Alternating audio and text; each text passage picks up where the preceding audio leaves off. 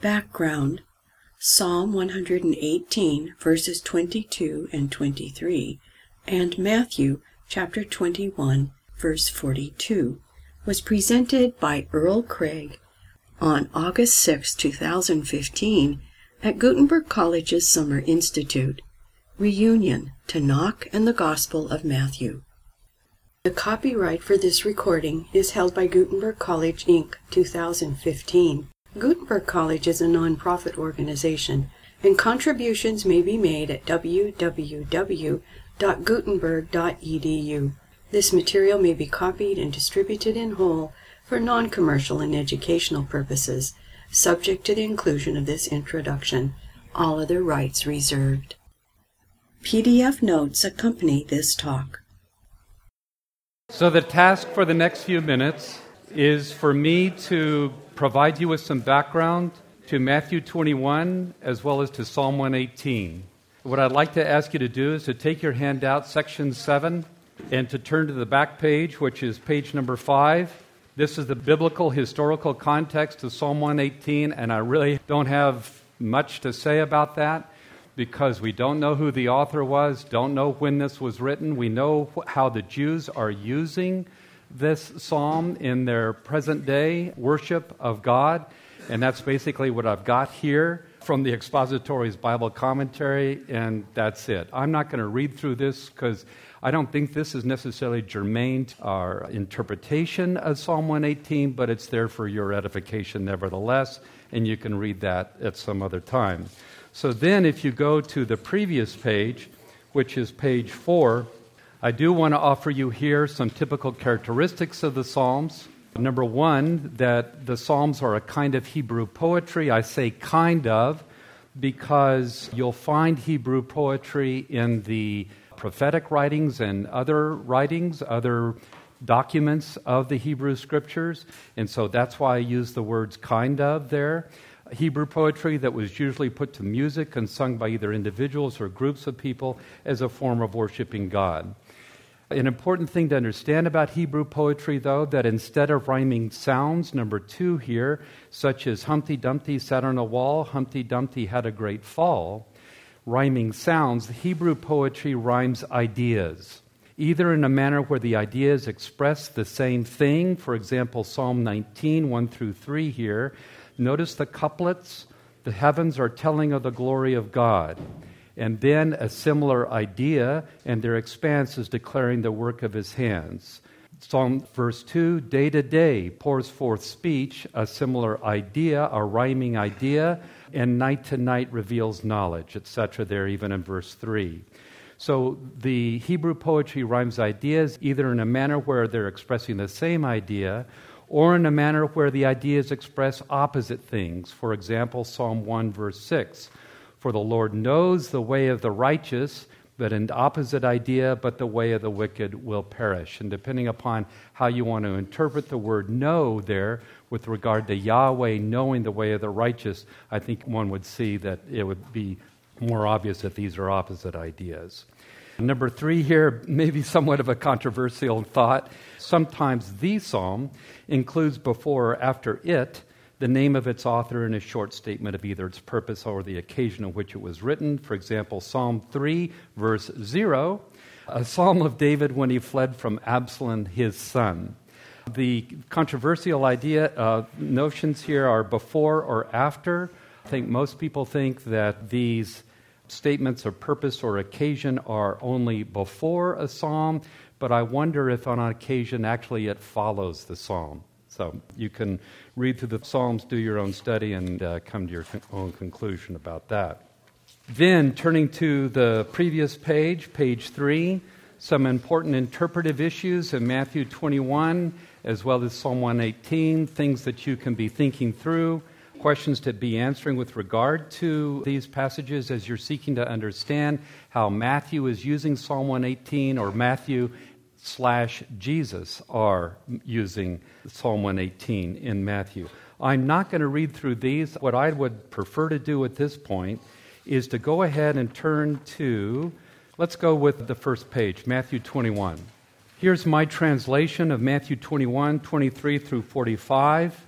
The verse of interest really doesn't come until about verse 42, but let me read through this. What I find helpful, even in my own study, is to read passages out loud and hear myself hear the words, the English text, the Hebrew text, the Greek text that are being used in the biblical text. So one more time, then, that you get to do this, and then if you want to do it again in your groups and proceed into your discussions, that's fine too, obviously. So what do we have here? Well, chapter 21, verse 23. Then after he entered the temple, who's the he? Jesus. The chief priests and the elders of the people approached him while he was teaching and said, "By what authority are you doing these things? And who gave you this authority?" Jesus said to them, "I will also ask you one thing, which if you tell me, then I will also tell you by what authority I do these things. From where did the baptism of John come? From heaven or from men?" But they were deliberating among themselves. "If we say from heaven, then he will say to us, then why do you not believe him? But if we say from men, we are afraid of the crowd, because they all consider him, John the Baptist, to be a prophet." So they answered Jesus, "We don't know." And he said to them, "Well, then I will not tell you by what authority I do these things. But what do you think? A man had 2 children, and he came to the first and said, 'Child, go work today in the vineyard.' And he said, 'I will not.' But afterwards he changed his mind and went. Then he came to the other child and said the same thing. And answered, 'Yes, sir.' But he did not go. Which of the 2 did the will of the Father?" They said, "The first."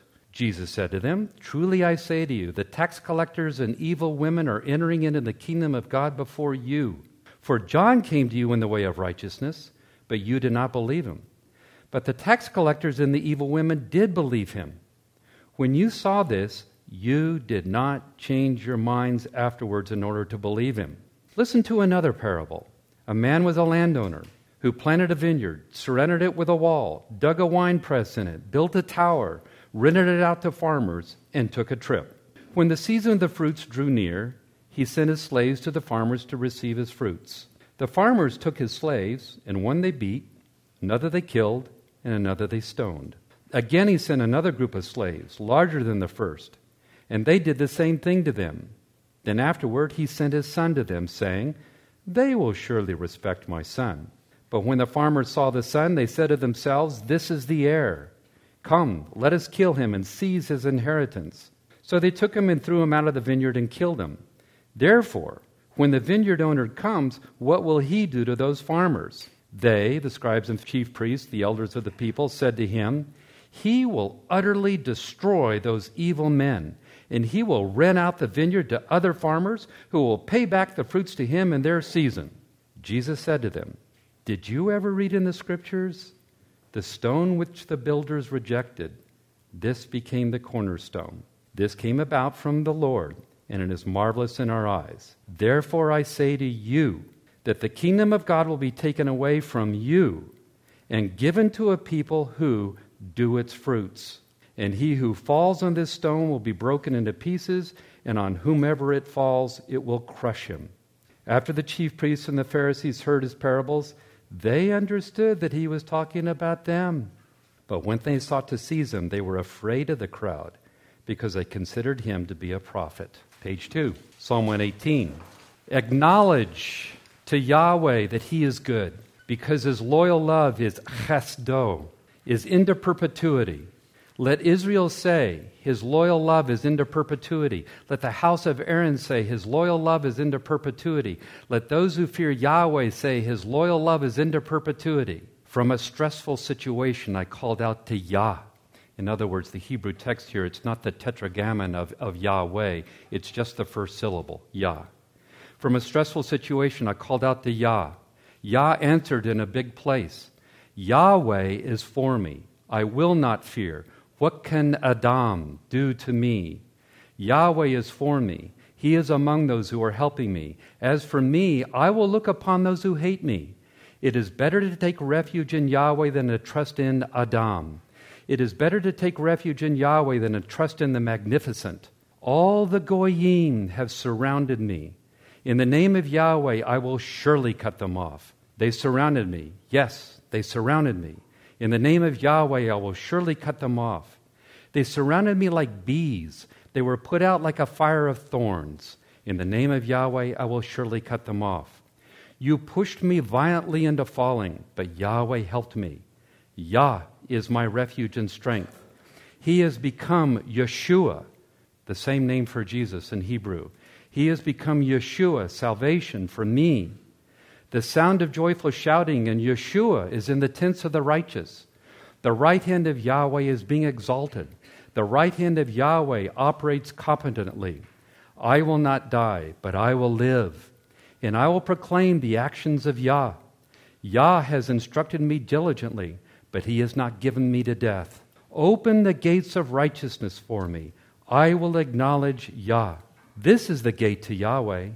The righteous enter by means of it. I will acknowledge you because you answered me, and you have become for me Yeshua. The stone which the builders rejected is the cornerstone. This is from Yahweh. It is wonderful in our eyes. This is the day that Yahweh has made. Let us rejoice and delight in it. Please, Yahweh, save. Please, please, Yahweh, cause success. Please. Blessed is he who comes in the name of Yahweh. We have blessed you from the house of Yahweh. Yahweh is God, and he has caused there to be light for us. Bind the feast in the clouds until the horns of the altar. I have no idea what that means. You are my God, and I acknowledge you. I exalt you.